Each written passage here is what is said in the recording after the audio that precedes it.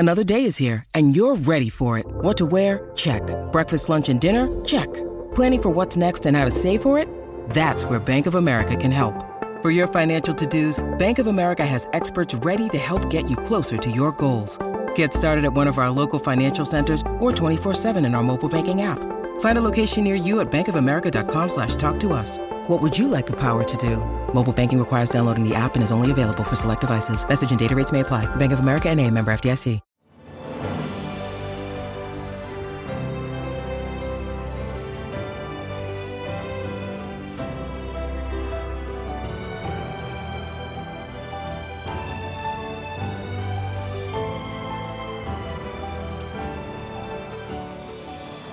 Welcome to the newest episode of Beyond the Fame with Jason Fraley. I'm your host, Jason Fraley, picking the brains of the top filmmakers, musicians, and artists of our time.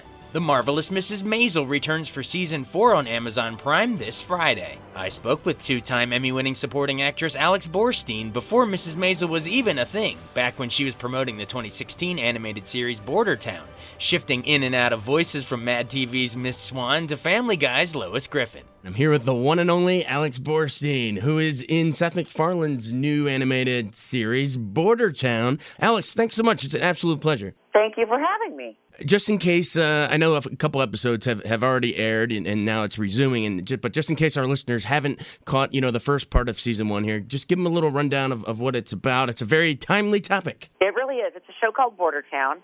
It's the brainchild of one of the Family Guy writers named Mark Henteman, and then Seth MacFarlane was like, this is great, and Seth jumped on and started producing it. And it takes place in a fictional town called Mexifornia. Mexifornia? Which is, yes, on the border of Mexico and California. And our main character, Bud Buchwald, works as a border patrolman. And he has a family, and he is a bit of an Archie Bunker racist, kind of terrified that the darkening of America, he, sees the writing on the wall that the white man is becoming the minority, and he's terrified. And he's a bit of a bigot, set in his ways, believes that Americans are only people who are here already.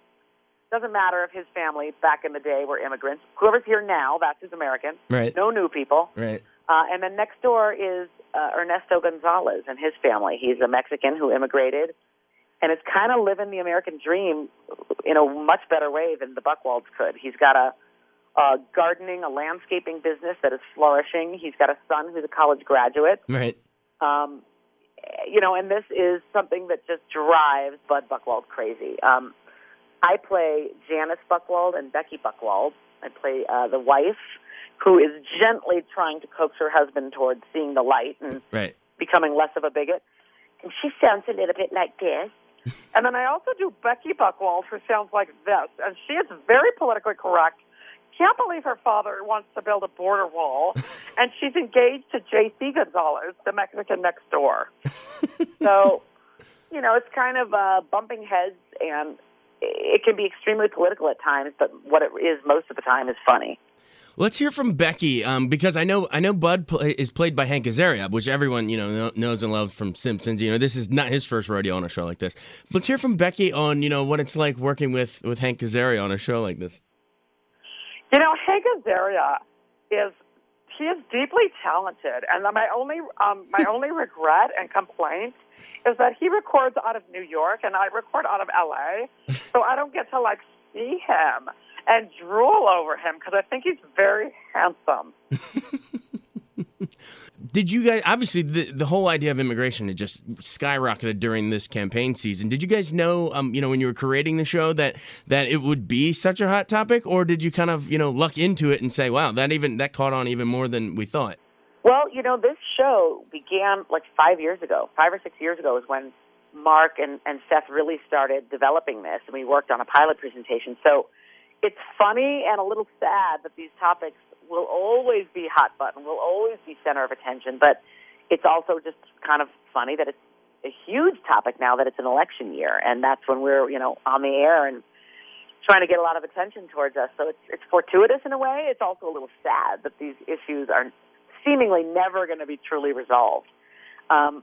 In terms of how do we know we're not pushing the envelope too far, we don't.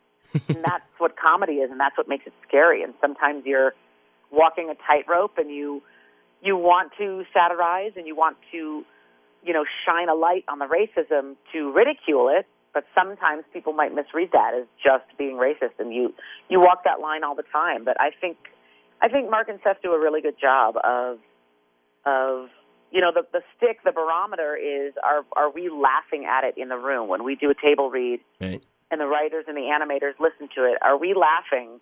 And that's kind of the key. Yeah, I mean, with comedy, you can't be afraid to go there because some of the funniest stuff, I mean, look at like a Blazing Saddles or something, So just keep pushing the envelope. All right, well, what is Lois there? Could she tell me the genius of Seth MacFarlane? Well, when I first met Seth MacFarlane, he was, he had a kind of a George Clooney Caesar haircut and Coke bottle glasses and a vision. And his vision is now part of reality. It's part of the language of America and beyond. It's kind of amazing. He's one of the smartest people I've ever known and probably ever will know. He's a genius, and not just comedically, just in all rights. And working with him kind of raises the bar. I think it makes me a better performer. Definitely. I think, God, Family Guy is in like 14th year or something like that? Yeah. That's incredible. Crazy. Now, Lois, how do you and Peter keep it going after all these 14 years, man? What's the secret to this longevity of marriage? He's a moron. He constantly does the wrong thing, but he's an incredible lover. And at the end of the day, he's a good husband and a good father. So what am I going to do? You know what I mean?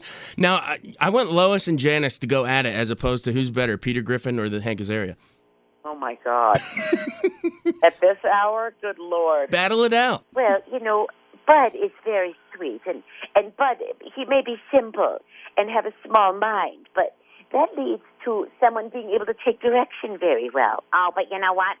Peter Griffin has quite an imagination, and that leads to fun, never-ending fun. He's fun in the bedroom. There's always something crazy going on, and I got to pull him down off the roof or whatnot. Oh, yes, but, my husband has a job that's very important. He works for, he helps keep America safe. Well, my husband keeps America drunk and with a wide waistband. So, take that. It's absolutely amazing and a great gift and a rare and unique one that you can jump back and forth and juggle those like that. It's unbelievable. In that spirit, is Miss Swan there, Mad TV? Would she watch both of these shows? Oh, yeah. I love the cartoons. I love all kinds of cartoons. I like how they can do different things with their body.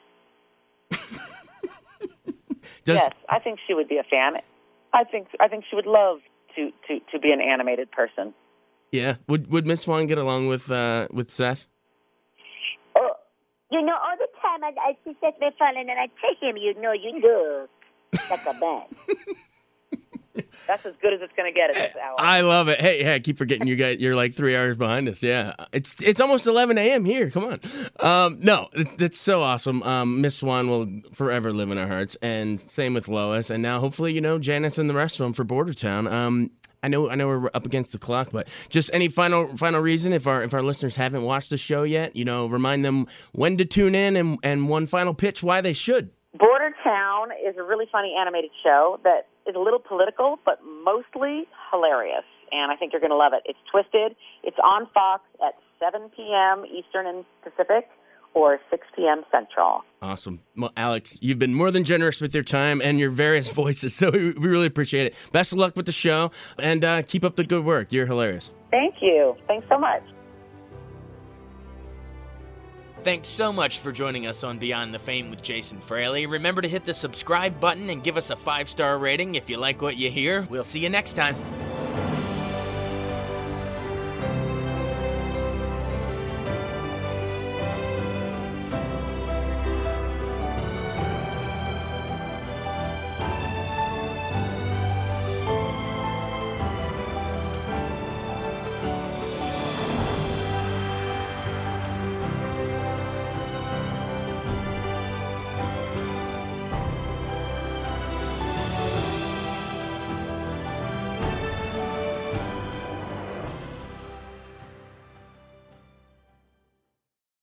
I wanted to take a second to tell you about an app I really enjoy. Living in the DC area is great, and Podcast DC gathers all of the local shows that I like all in one local app. Health, sports, local news, politics, and so much more. Podcast DC is the new local app with hundreds of DC area podcasts to choose from. I can earn exciting rewards just for listening and share the podcasts I love instantly. Available in the App Store or in Google Play, listen local with Podcast DC.